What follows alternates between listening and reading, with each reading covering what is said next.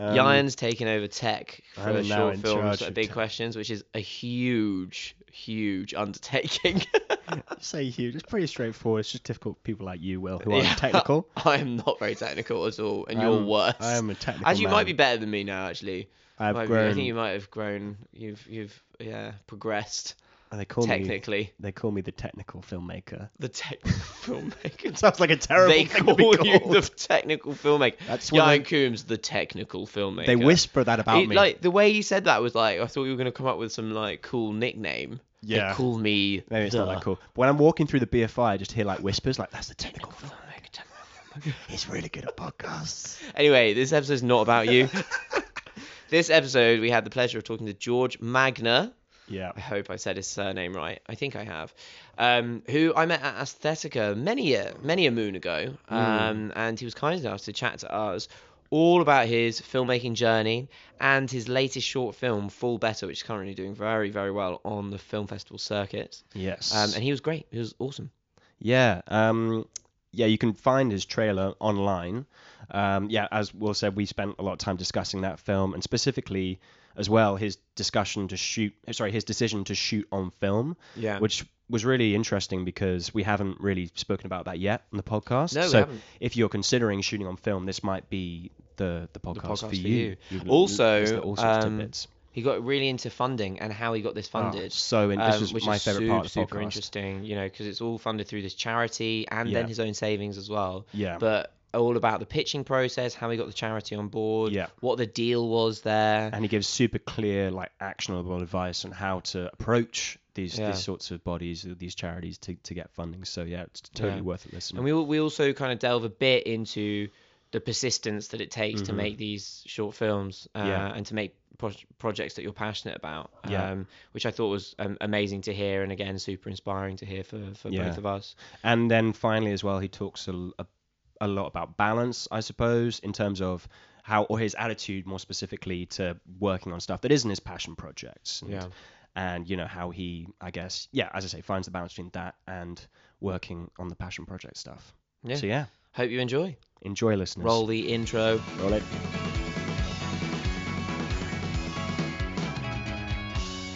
Hello, welcome George to the latest episode of Short Films Big Questions. Thank you very much for having me. It's a pleasure to be here. And by here, George means on Zoom in the metaverse. That's where we are doing our podcast today. It's the future. We're just living in it. Yes, exactly. So George and I met. We're quite a few years ago now, actually, at the BAFTA Guru event in London. Is that the first one? Yes, it probably was, wasn't it? I think so. Yeah. So. Oh, I didn't know you met a few years ago. I thought you just met the other day at LFF. No. Met probably in like 2019, 2018 or something like that, maybe. I think it must have been 2018 because then we relinked at Aesthetica. Yeah, just bumped a few into months each other. later. Yeah. Oh right. With Last Drop. No. I went along because I just got a ticket because I was like, my dad actually lives up in York, and then. Anyway, and then George was there with your business partner, Will?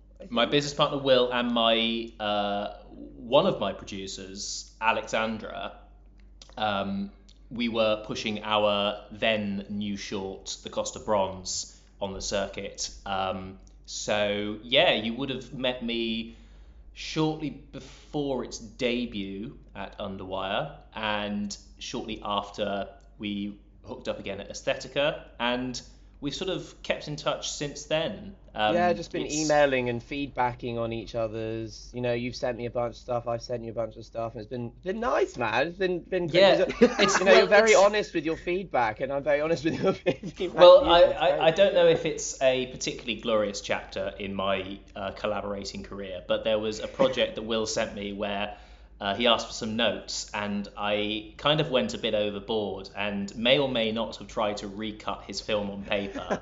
I did attach the caveat saying take as much or as little as this as you want, and I hope there was a nugget of something useful in there. But it was just. I mean, that sounds like good. That sounds. I think I'd appreciate that. It's better too much than too little. Well, that's always been my kind of philosophy with it, and we're not doing this because we're making big bucks. And I'm certainly not watching the clock thinking about how much value for money I'm getting out of my time when I do a lot of this stuff. I mean, okay, I've had to Yeah. learn to do that once in a while, but sometimes you come across a person who you want to put a bit of time and effort into, not just into their work, but them as people. And actually, when I met Will, it was meeting somebody who was at a similar stage on the path, so it felt, someone who has different tastes but similar ambitions, and you can plod a very lonely path when you're trying to make filmmaking work. And yeah, Will is just someone I always wanted to invest time and attention into his work, and I've been very lucky that I've had the same in response. Oh, that's I lovely don't to know. hear. I can't think why about Will. I just don't see it. But Yeah, and the notes you were giving actually were on Last Drop, and a lot of them were on performance, I'm afraid. So Jan is actually the main character in there. Yes, yeah. I think there was a lot of cut this guy. Yeah, Give God, him less time. Oh, the We just the kill him lead out. is not very good. Give him more of the dad. I want more of that dad. No, it was a good movie, and what was really interesting about that actually was, Will had a clear vision of what he wanted, and the cut that I saw, that vision wasn't entirely clear, and as a result, I think my criticism was quite critical. It was good. But Yeah. whatever you did with it worked, because the version I saw at the end was the version you had pitched to me, and it was really, really interesting that you hadn't just been able to sort of plow through, just take script to camera to edit to finished thing. It didn't work that way, and yet the germ of the idea remained strong throughout. And it actually, I think it speaks to you as a director, Will, that you lovely. found it. You worked at it until you found it. You know what? You might be my favorite. I would agree with might that, be my actually, favorite guest yet, George. I'm buttering you up so I can chat shit later. What's the what is the curse policy on this podcast? I should check before I start. Jan? We're pro swearing here at Short Films Big Questions. Jan It's has my a- catchphrase. Yeah, it's his Okay. Yeah, catchphrase. well, I say it every episode. Everybody always asks. So enough about me. So this is your episode, George. I think, so what we try and do is we start by asking about your journey so far as a filmmaker. You can just take us up to date here, like kind of what started you off, and you don't have to go into so much detail, but it'd be really interesting to know for us, what's taken you up to making your latest short film. I came out of uni feeling like I was on the pathway towards something, but not really knowing how to get there. Having the long-term goal, but not having any sense of a short or medium-term goal, and having almost no experience of working with cameras, working with actors. It was all very sort of, it was all at a remove. And so that was the point where it's like, well, now I've got to teach myself how to actually do this stuff. So I came out of uni, I started working in a school, working in education with young people with special educational needs and disabilities, and that is an important part of the story that comes around later. That while I was working in a school feeling generally quite uninspired, but needing to just earn a crust and all that, slowly teaching myself how to make films. I got my first opportunity to go and make some charity films for an international aid charity called Progressio, which saw me join a volunteer team working out in Malawi. And for a few years, I worked in various forms of sort of charity documentary type film. And with those charity ones, were you shooting those yourself? So you were using the camera. What were you doing? Were you writing the So I was scripts for them? I was a self shooter on most of them, and I had barely got my head around which end of the camera was supposed to be pointing at the subject before I got this opportunity, and it was something you just had to say yes to, and I very much learned on the job. The process of making a film, and starting in documentary was really valuable because I don't want to derail you too much, but how did you actually get that initial opportunity? Because I think that sort of thing is quite interesting to really. people who want to just get that initial foot in the door. Yeah, so it was basically leveraging something that was something else. So that was a volunteer placement as part of what was then called the International Citizen Service. The volunteering part of it, I have some reservations about the effectiveness of it, but it was an incredible opportunity for me in the sense that I was given quite a lot of flexibility to make this role my own. I volunteered telling them I had a specialism in media, and it wasn't a lie, but it was maybe a slight inflation of my actual experience at this point. You know, could I take a photo? Sure. Could I write copy? Sure. Could I make a film? Well, you know, I guess I could.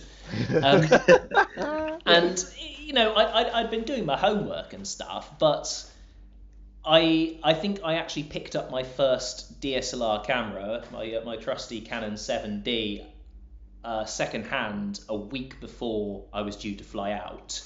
And so, you know, I'm this, you know, idiot kid with a camera trying his best to look professional, you know, not speaking Chichewa very well at all, and, you know, barely getting, you know, anything right.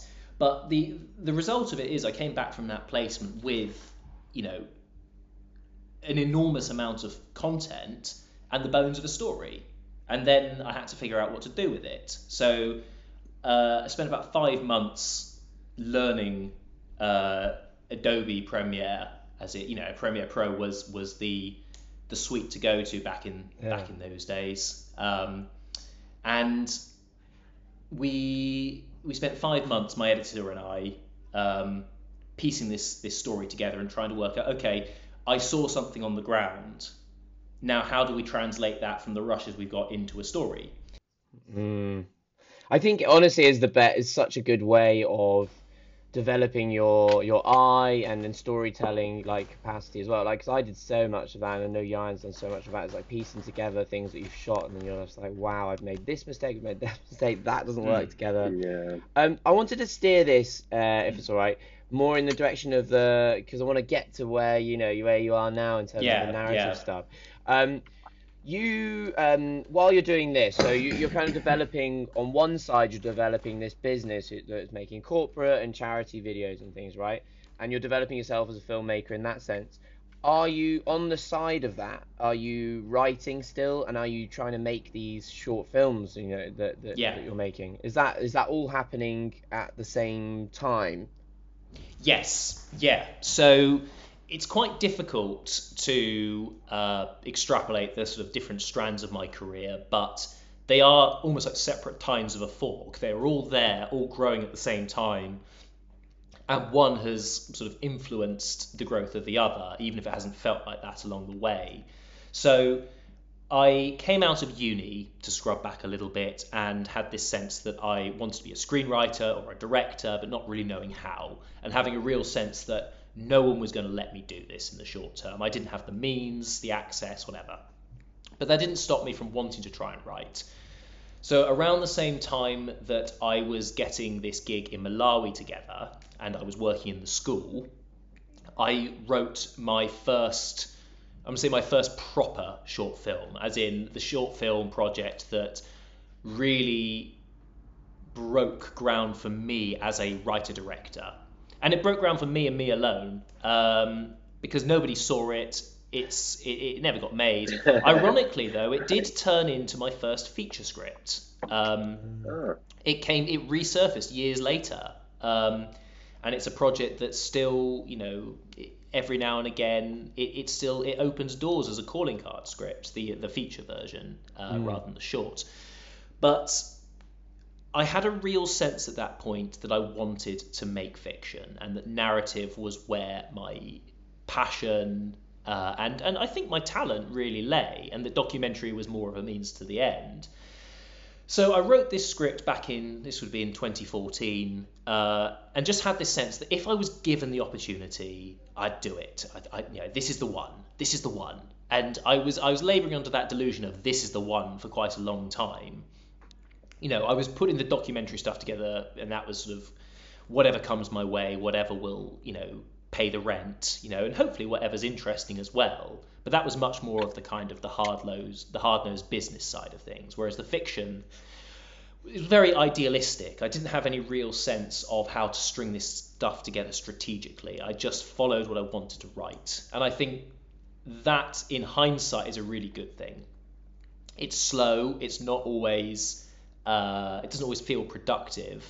But I've never tried to make anything I didn't want to make. And honestly, I don't have the time or the means to make stuff I don't want to make. So, it meant a few years dreaming, I suppose, a few years dreaming while I was trying to put the documentary stuff together, while I was putting the corporate stuff together. And at the time probably felt a bit thwarted, felt a bit frustrated, because it wasn't happening. And eventually, it was shortly after finishing the documentary, and I had just been paid from that first corporate education job, and I suddenly got that smell of, I can't really call it the smell of success, but the smell of a paycheck, and being like, okay, maybe there is a job that I can forge out of this. And that really hardened my resolve. That gave me that steel that I needed to then go back to the people I'd worked with previously. So my then editor was my key creative partner on the first short, and I said, I'm going away now. I was going overseas again. That was one thing the documentary career did really do wonders for. It really exposed me to the world, but it meant I was never at home. But as I was going away that time, I said to him, I'm going to write a short film, and we are going to make it next year.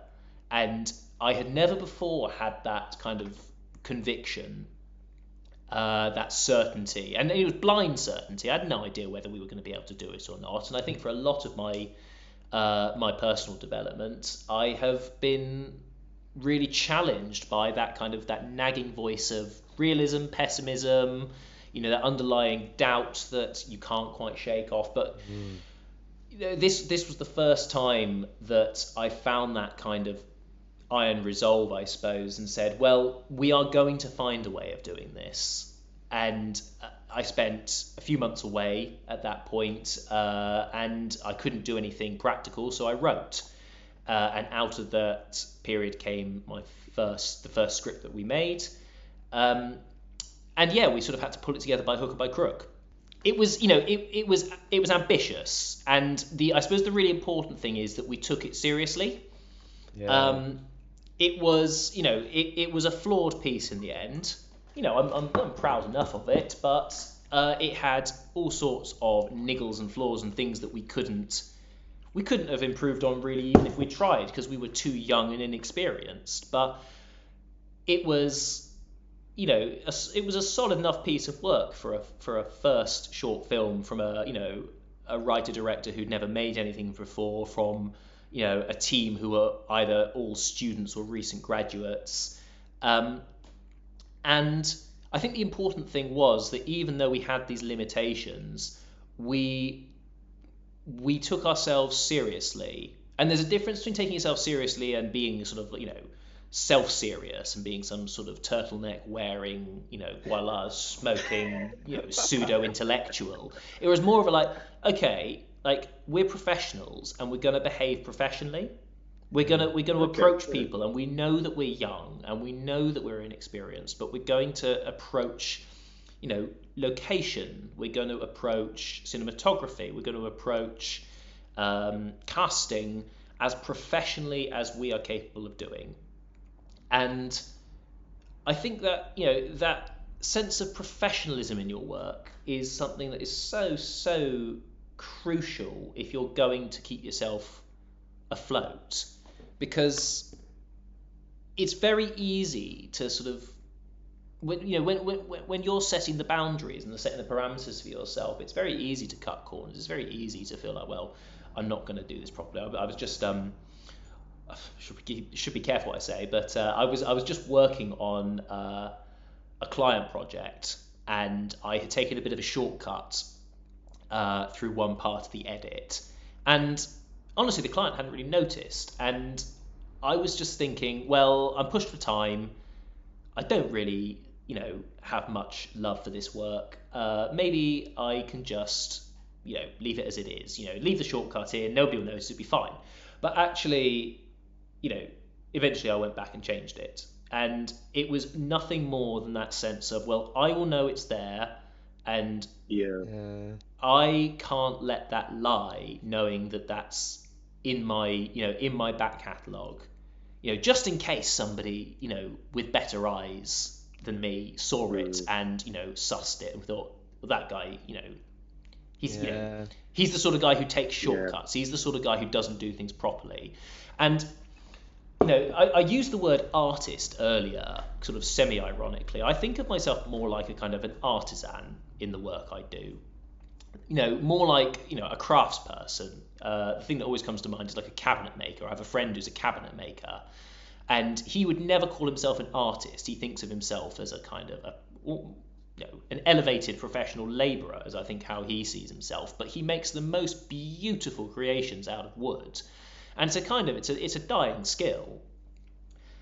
And, he would never, ever want to call himself an artist, but he occupies this sort of space in the middle where he takes pride in his work, and his work is exceptional even where no one's going to notice it. The joinery, the stuff around the back of the wardrobe he's making. And I remember seeing some of his early work and thinking, that's the attitude I want to have in the work that I'm doing. And that applies to my short film do you also think, like, all those little pieces that nobody really notices, when you put them all together, it elevates the material. 100%. And, like, they don't, an audience know that it's like an exceptional piece of work or a very good piece of work, but they don't understand why, or they don't understand that it's like this tiny thing that all just brings it up. Absolutely. That's something that I've kind of found. I think it was on one of your previous episodes. I think it might have been when you were talking to Hansel, and you mentioned this duality of, do you make things fast and loose, or do you take your time and do it right? And I'm very, very much the latter. I think comparative to some people at this stage in their career, like I've made a handful of shorts. Okay, it's starting to look like a healthier number now, but for a long time I found myself thinking, well, I claim to be a filmmaker. I've hardly made anything, but each thing that I've made, I wouldn't. Well, you've made loads of your corporate and your docs, but like you mean your narrative. Yes, stuff, yeah, right? yeah. So the corporate promo work has always been a really good honing ground for sort of learning the shorthand, learning what cuts together, learning some of that technical back end stuff, and and having that sort of 10,000 hours practice ground, I suppose. But there are certain things that documentary work and narrative, there's certain stuff that documentary and corporate promo work is never going to sort of prepare you for in the narrative space. And those are things where you just have to really sort of take your time and consideration and work out what it is that needs to be done. And needs to be done properly. The one everyone talks about is sound, because it's the easy one to point out when it's shit. That old, there's that old adage about you can save a shit picture with good sound, but you can't save a good picture with bad sounds. And that's just the tip of the iceberg. You can't save beautiful lighting with bad production design. You can't save beautiful costume or wonderful performance with shit cinematography. It all has to be as good as you can make it, and if it's not, I don't know why you'd bother, to be perfectly honest. Because it's so hard. I think it's so hard. Yeah, it's like the one thing, because like making the corporate stuff and documentaries are by no means easy, but like making the corporate stuff, it's great, as you said, training ground and everything. But then when you go into this, is why it takes ages to make these to make short films that are good. Like it's all those, just like you both were saying, it's all those details, and it's so long. It takes so long just from script to actually getting to shoot, especially on when you're self-funding it, and we'll go into that in a little bit with your latest one. It's the persistence, I guess, that you've got to be like, okay, it's like that you were talking about, like, it's this side of me is the dreamer that's I want to make this kind of stuff. And I was wondering about, and we did talk about it again on the Hansel podcast, about like persistence, like how do you, because it takes so long, and you said now I've only made a handful of short films, how do you keep that, like how do you keep the will to do it, like the persistence alive alongside your other work? Oh, that's interesting. That's a good question. It's just something that I know that Jan and I have talked about. It's something I'm struggling with as well. It's like when you're getting a lot of rejections, or it's taking another year to try and make this short film. It's like, what am I doing? Well, there's something that Andrew Cummings said. He's a debut feature director. His feature The Origin launched at London Film Festival this year. And there's something he said about someone quit the industry today and it wasn't me. And that is a really good distillation of the mentality I think you have to take in those rough times. Making films is attritional. Pursuing a career in filmmaking is attritional. It's exhausting. It's demoralizing. You are always facing up to no's. Even the success stories are littered with rejections. And people say you just have to develop a thick skin, and that's part of it. But that dreamer has to continue dreaming. You have to continue having those visions and having a certain amount of confidence and belief that those visions are going to lead somewhere.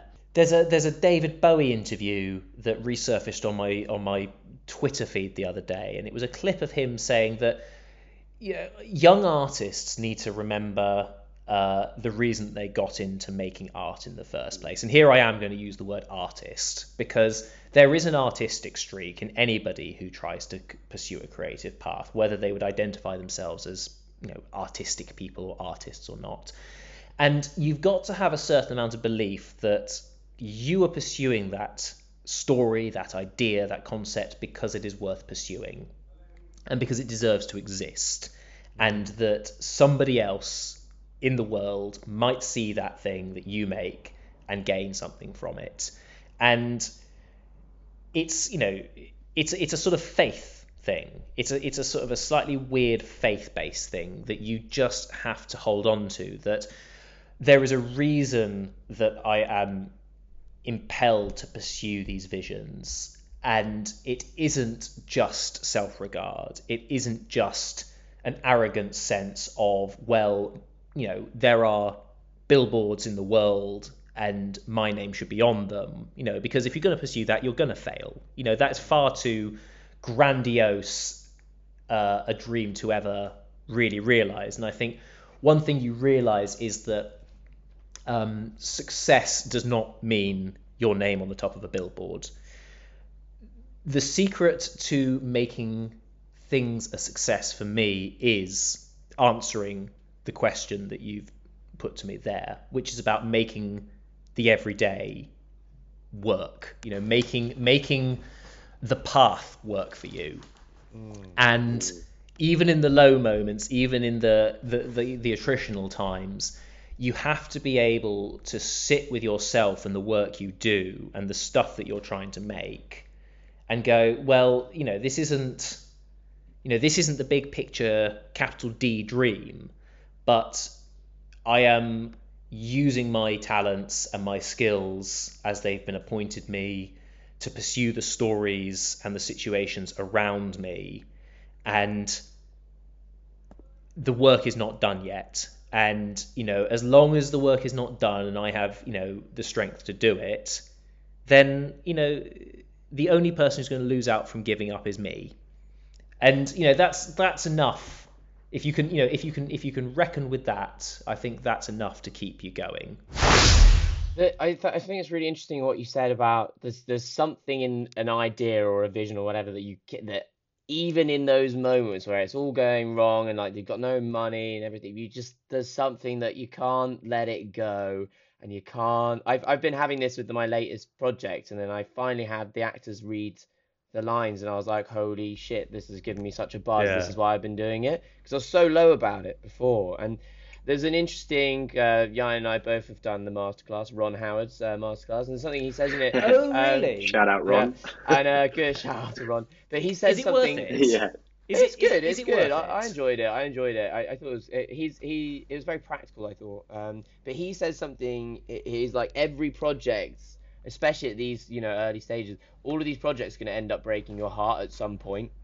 there's going to be something that like, that you've got this amazing idea at the first and everything, and then it's the realities around it, and you've got to make something from it and get through that kind of like heartbreak of like, okay, right, I need to move on, need to kind of keep going with it, and yeah, like you say, Keen. I'll tell you what, there's nothing more painful than that kind of crumbling reality when you see that the thing that was in your head just isn't going to materialize, and you realize that whatever it is that you've tried to make isn't quite going to live up to the expectation. But equally, that moment when the finished thing comes together and everything just clicks, there is nothing sweeter. I had it just yesterday. I got the sound mix back on my latest project, and my sound designer and I have had to work entirely remotely on this one. And it was, we took a big swing with it. It was a mixed fiction and documentary project. There were two strands to it. This isn't Full Better, by the way. This is another project. But it was a mixed fiction documentary project, and I'd taken a big swing with the fiction side. And over the last couple of weeks, I had kind of watched the vision erode away. And by this point, in the work, I've done this enough times to know that this is always going to happen. You are always going to see that shiny gem of an idea chipped at and buffed away, and reality will intervene. And you just have to hope that enough of it remains that you can still get something shiny out of it. And I really didn't know if I would until I got the final mix back. I think that's a good segue, unless you've got another question, Jan, to go into your latest short film, which Jan and I both watched and loved, called Full Better. And so I actually had a big question about this one. It's really a very, very personal story. I think we'll get into the funding of it as well, because I think that's quite an interesting pathway. But it feels like, watching all of your work, this definitely feels obviously like the most personal story, obviously, because it's something that you experienced yourself.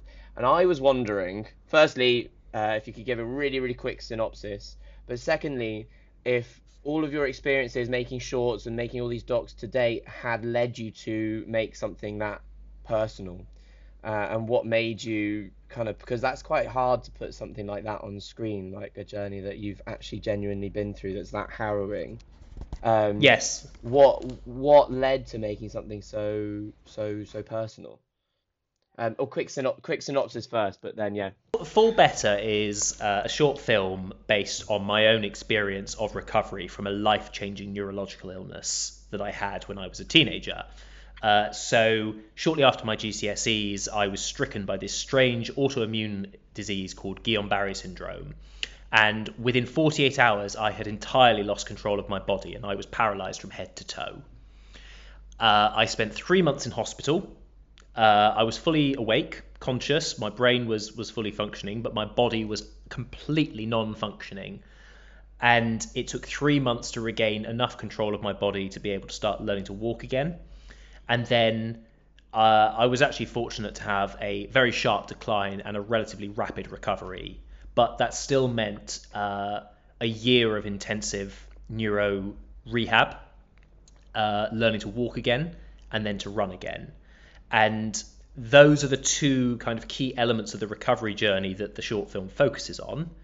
But underpinning that, it's about the mental health journey of recovery, which is something that is far less remarked upon, far less talked about, and actually affected me for far, far longer. It feels, watching your other work, it's that personal element to it that seems quite a departure from what you've previously done. And then, if you explain you're absolutely right there. That it's the first time that I've directly tried to mine personal experience for my work.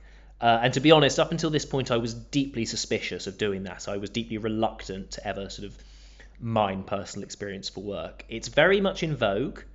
It's very popular as a way of sort of creating and selling stories. And that is a double-edged sword, I think. In this case, everything that we've spoken about up till now, which I have to admit isn't quite the direction I saw this podcast going in has led up to the making of this film. That combination of a situationalist documentarian perspective on filmmaking, where you just have to work with what you've got and try and spin magic from it, and then also this kind of idealistic dreamer, artisan side of things, where you want to try and create something that is really is poetic and is rich with ideas and feeling. And Fall Better for me is the first time that I've really been able to put those two things together and say, with a certain amount of confidence, that I've managed to tell a story that is personal and real and truthful, and out of that truth is the key word for me here, comes that kind of poetic richness. It's very much based on my personal experience of recovery, both physical and mental, and the images, the sounds, the texture of the project are really the result of me mining that kind of interiority that has become kind of it's become the way I want to express myself as a creative person. And ironically, it's the way it's something akin to what I would call my artistic voice, which is something I only really discovered after the short before this, and then spent 2.5 years trying to find a project to make that would allow me to say to people, look, I found my artistic voice. Now I can show you. Up to that point. World. Yeah, precisely. It was a strange thing realizing after the short before this that, okay, now I know what I want to say as a creative person. But oh shit, my portfolio doesn't actually contain much of that at all. I think what strikes me about the film is that you are really using that medium you're using what that medium can offer you.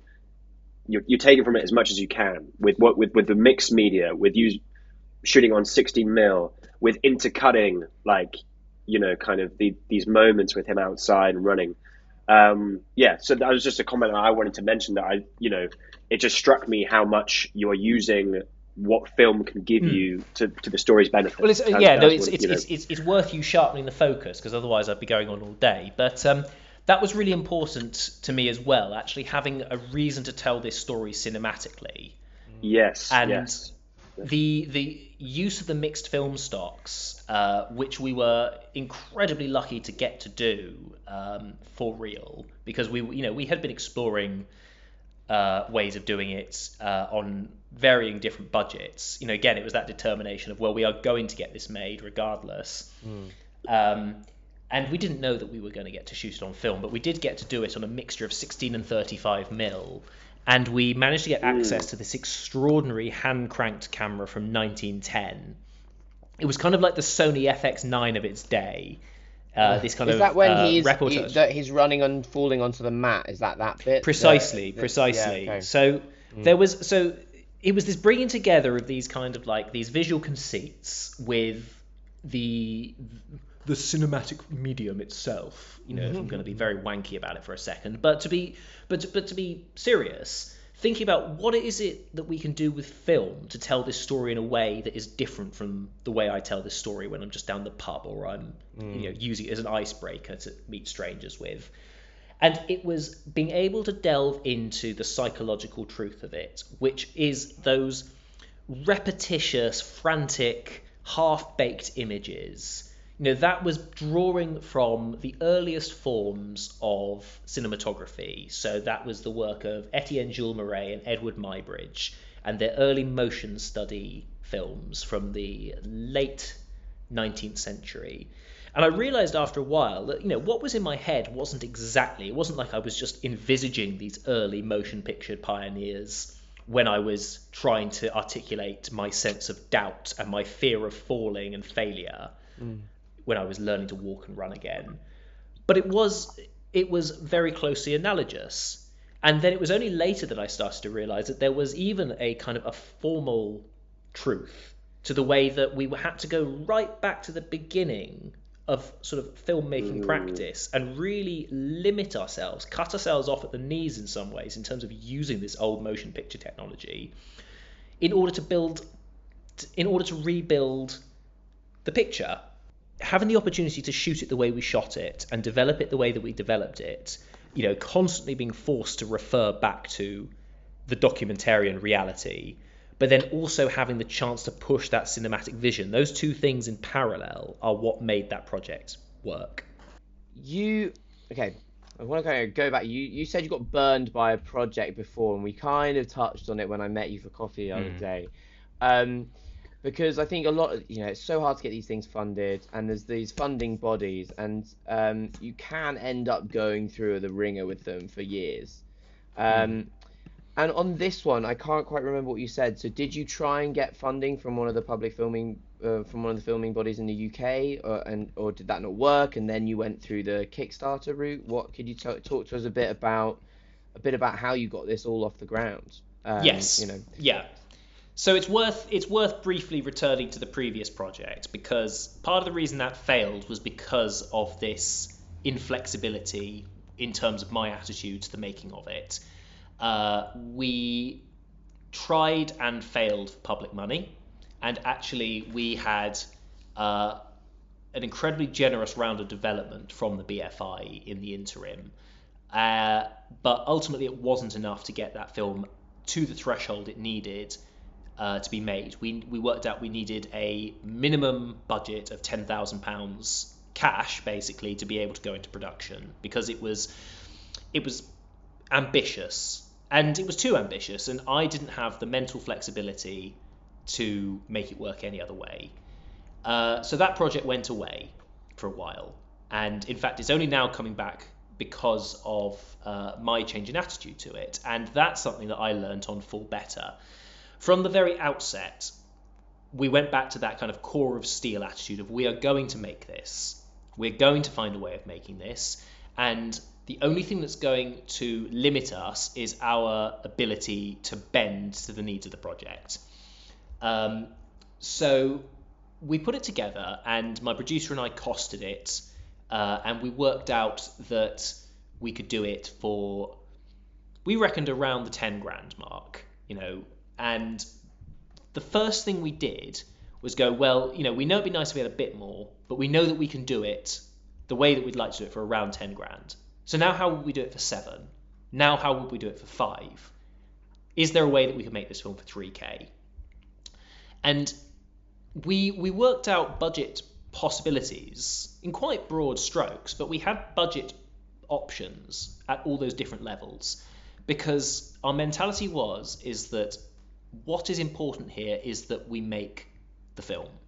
And if that film has to be different from the film, capital T, capital F, the film, we are going to make a film of this. We're going to tell this story, and we're not going to hang around for 2 years waiting to try and accrue enough momentum to get this done. We're just going to get it done, because no matter how personal, how special, how whatever this project is, it is another project on the pathway to other projects, and that's the attitude we took.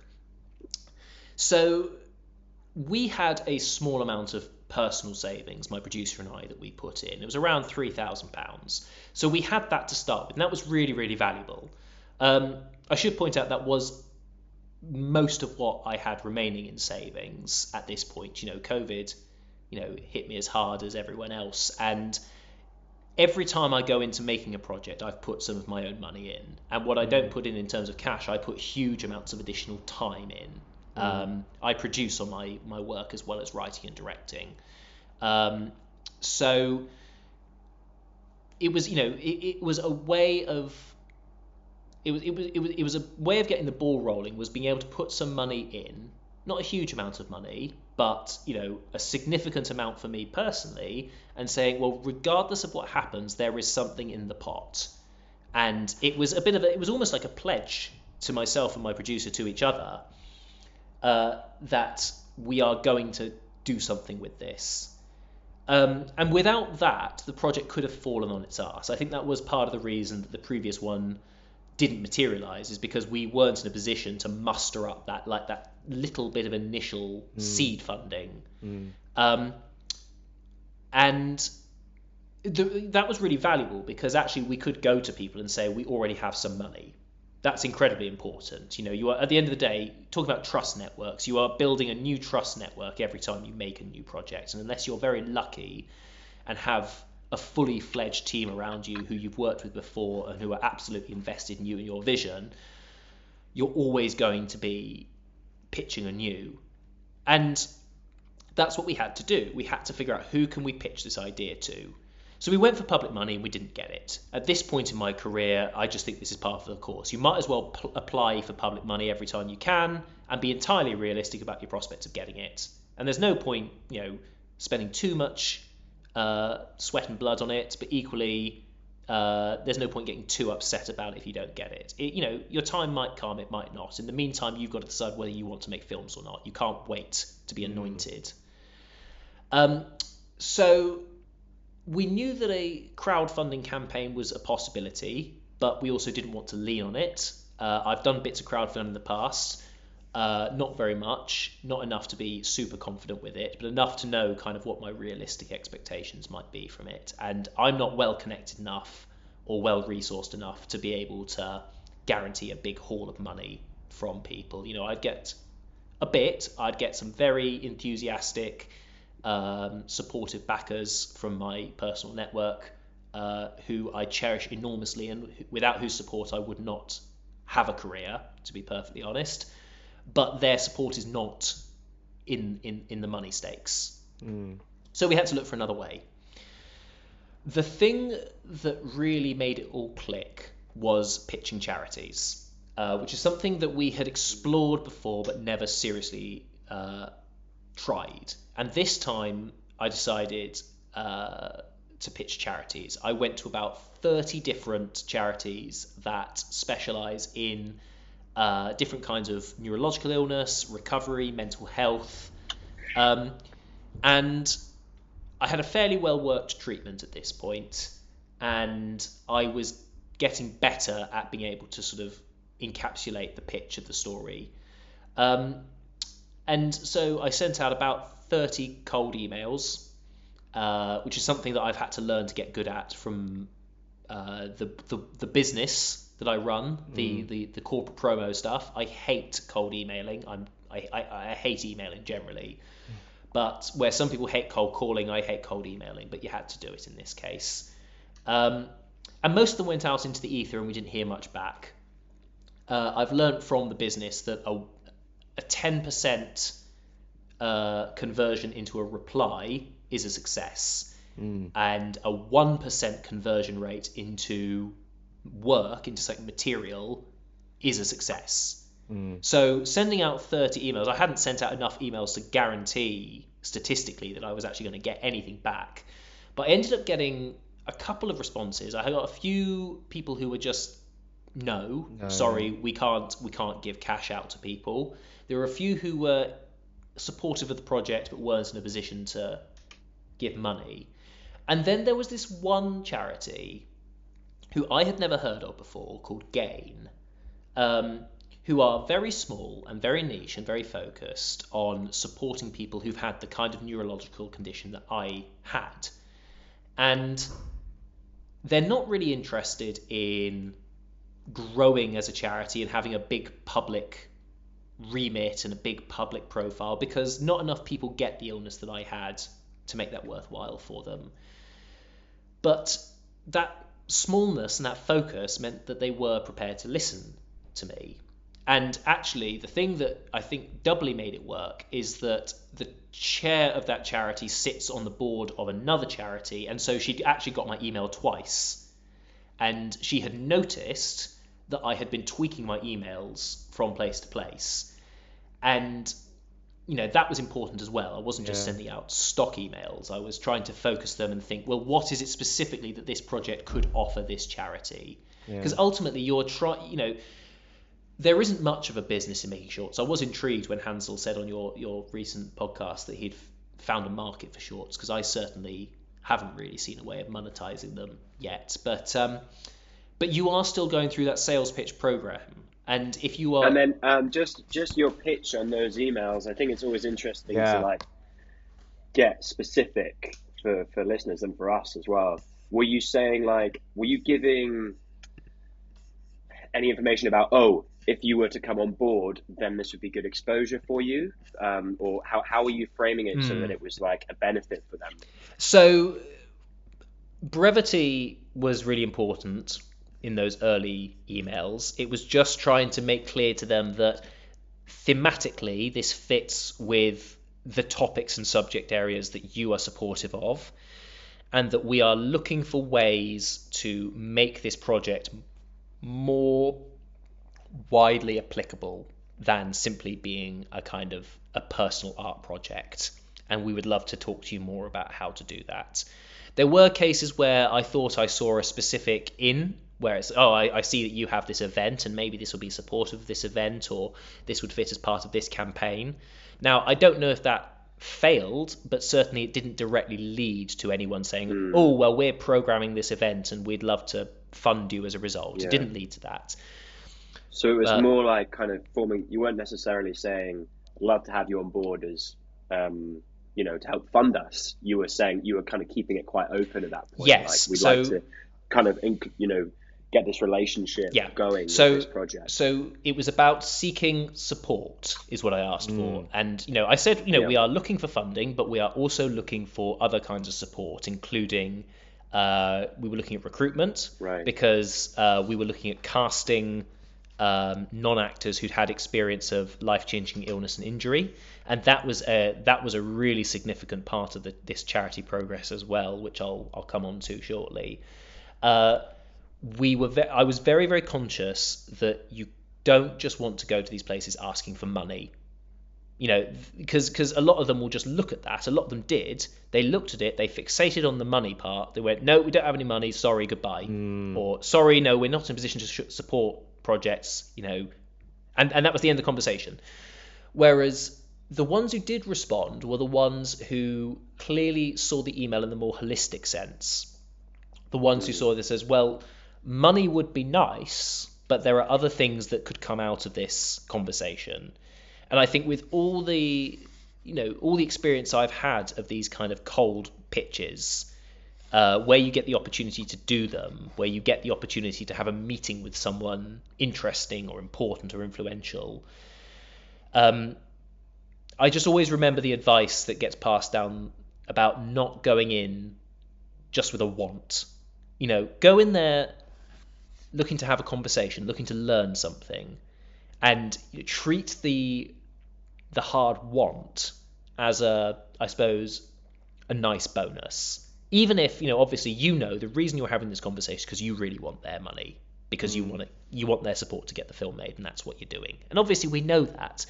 But if you go in with that kind of like grubby attitude, then you're not going to present a very, pleasant persona to whoever it is who's taking time out of their day to humor you.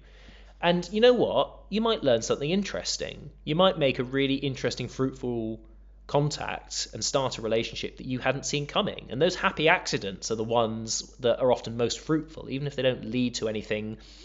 Well, they don't lead to anything in the short term that feels, materially beneficial. So you'd done a lot of research into game before that first meeting with them? Honestly, no. I hadn't done a lot of research before I emailed them, but I made sure I did my research before that we got on that call, and I made sure that the first part of that call was not about me and my project. It was about our shared interests. It was about things they'd done in the park, and things we'd done in the past, things they'd done in the past, and that was the beginning of a relationship. It wasn't the beginning of a haggling process. Yeah, it was exactly the same when I met the producer on Full Better, Josh. I had met a whole bunch of producers leading up to getting this project started, and he and I hit it off and spent half of our first meeting talking about stuff that was completely away from careers and work. Unlike some of those producers I went in, and, neither their fault nor mine, but it was a very professional, brisk conversation where we were very quickly off the small talk and into the project. The person I wanted to work with was the one who I spent 40 minutes talking about, horror stories from, our work overseas, just messing around and, having a bit of fun, and actually taking a bit of time to invest in each other as people. And the same approach works for clients and it works for funders. Funders want they don't want your project. They want you. Yeah. And you have to give something back to them, and you have to show a certain amount of interest in them. And that is the basis of a fruitful relationship. And that is what has to come first before any talk of exchanges, transactions. Because at the end of the day, I mean, that's, the project's just a project. It's a way of materializing the relationships you build and the things you learn and discover. And, if you're not interested in the discovery process, then why are you making the work, honestly? Yeah. I was just going to go into so then after you had this meeting, you guys connected and you were talking through everything about you and the shared, the experience that you went through and what they helped. How did they end up supporting the project? And then what did you end up how's that developed? How's that relationship developed from that first meeting? Right, so we were on the pitch call, which didn't feel like a pitch call at first, but we knew it was a pitch call. And I outlined the project, and I thought I'd done quite a good job compared to some of my efforts at being quite concise and focused in terms of explaining what it was and what we were about and what we needed. And they listened and they nodded and they said, this is interesting and this is nice, this is good and we're supportive, but we can't take this to our board. There isn't enough value in what you're suggesting to us for us to go to our board and say, we just fired off several £1,000s on a creative piece of work that that doesn't just lay down the facts, doesn't just Yeah. And this just to jump in as well. Sorry, just quick on that. What is the value to them? Is it exposure when you're being supported by a charity like Gain, or is it just because it is a good endeavor for a charity to be involved in because they're trying to help raise awareness? I on the spot thought maybe I can pitch them a documentary that we can make for practically no additional cost, and they get 2 films for the price of one, and one of them is a straight arrow down the line making of that is also centered on, at this point it was just me as a recovery, as a survivor, and perhaps they'll go for that. And so quickly spun that. And then because there was an element that Fall Better could be useful to them still, even as a fictional short. Yeah. That's expressionistic, it would still be beneficial. Yes, it would still be beneficial, and I have to admit they've been proven right on this when we've started to share the short. The documentary grounds the impressionism of the fiction film in a way that makes it very plain and clear what it is that we're trying to do. And for a lay audience, for the general public, that is really important and really valuable, because your average internet user is not going out of their way to look for a slightly enigmatic non-linear art film about the interior experience of disability, illness and recovery. But if they see that and then they have this contextualizing documentary piece which has the subject front and center and is speaking very unambiguously about that experience, it clicks for a much wider range of people.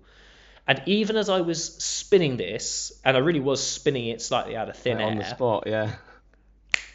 It just reminds me of say the conversation may not go exactly the way you want it to go. You might not get the opportunity you want, but there is what Amos said, and I know this because I was trying to soundbite it yesterday. But there is always a route to what you want. But it may be you may have to go around the back to get yes. To and I listened to that Amos around what you want. Yes, and it's that again. I think it's that bamboo mentality that the flex is what will bring the strength. It's what will make the project strong, and it will get you closer to making the thing you really want. And I listened to Amos's podcast. That was the first one I listened to after we spoke about this, Will, and I've just found myself sort of nodding furiously in agreement as I was listening to it, because all of a sudden they could see it, they could sell it, and so interesting. And then it stopped being a question of could you give us some money, and then it was a question of, well, how much can we give you, And we were sort of like, Yeah. oh shit, like how much is reasonable to ask for? And it's still you're still having to sort of tread carefully. I had no idea what they would think was a reasonable amount, whether they were imagining 500 quid or 5 grand. And in the end, again, we pitched them a deck with 3 different costings. And I think this was maybe slightly overcautious on our part, but we pitched them 3 different costings with a pie chart for each, saying if you pitch us this much, this percentage goes into the making of the film, and this percentage is the sunk costs for making the extra dock. Right. And the pie chart got progressively smaller in sunk costs and progressively bigger in terms of finished film. The pitch being that all the things that would be our fee for the making of the dock would be ploughed straight back into the budget of the film. It's such a smart way of going about, like, just a really smart way of going about funding. I think it was recognizing, like, what else is it that we can offer them, because obviously making a film is always to some extent an indulgence. Whether it's the client indulging themselves and paying you to do it, or whether it's you trying to pitch something that the client didn't know they wanted or needed until you pitched it to them. And then just to clarify in my head exactly what it was, you were like, okay, how about this? You really want to do content that is about survivors and about their stories to help encourage people who are going through this right now. How about we do a documentary alongside of it in which I talk about myself and my experiences, and then as well as the short film, and then we kind of precisely split the money both ways. Precisely that. And so the 2 key things were, it's about me, which just to be clear, I fucking hate the fact that it's about me. And as soon as we got the green light, it was about, okay, how do we make this less about me and more about other people and things? But they wanted me, and my personal lived experience and the uniqueness of my perspective and all of that stuff was really valuable to them, and they didn't want that masked behind another project. But equally, it was selling to them the making of the project is part of the journey of recovery. It was saying that actually, so then the documentary was about, it wasn't just, here is a person who's making films and he used to be sick, isn't that nice? It was, this is a person who's making films about the journey they've been on, and this is part of the journey they've been on. Okay. So our final question, as I think we mentioned to you via email, is what is your favorite short film? Or, Will likes to add to this question as a caveat, a film that has recently blown you away. Impacted you, actually, I think is what I normally say. Yeah. Well, I absolutely hate these kinds of questions. And I would tie myself in knots if I tried to definitively tell you what my all-time favourite short film was. But I'm going to mention 2 that are very closely entwined, one of which I came across a few years ago and one of which I came across yesterday. And I think they are mirror images of each other, and they are magnificent examples of short filmmaking in its purest distillation.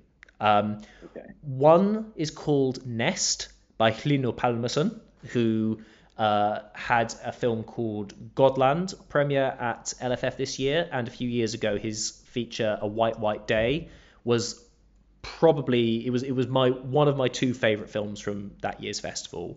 Phenomenal up and coming filmmaker who made a short film called Nest. And that's on Mubi at the moment, and it is and it is magnificent. It's so simple and focused and clever without being clever. It's just a brilliant short film. And very similarly, in terms of its formal conceit, a film called Over by a guy called Jorn Threlfall. Over? How would spelling that? Over, O-V-E-R. Just over, like, okay, right. Yeah. Cool. And both of them use a very similar conceit, which is a fixed camera position that never changes, which is, it's tremendously difficult to then tell a story out of, and I think very few people have the balls to pull it off. Yeah, it's really tough. Yeah, and they both work with time in a way that is absolutely fascinating, and there are very few short films I've seen that have genuinely made me gasp, and both of those films made me gasp. Wow. Okay. Yeah. So Nest by Hlynur Pálmason and Fall by Jorn Threlfall, which I think is a short of the week pick from a few years ago. Okay. Yeah. Last Awesome. name is spelled Threlfall. Okay.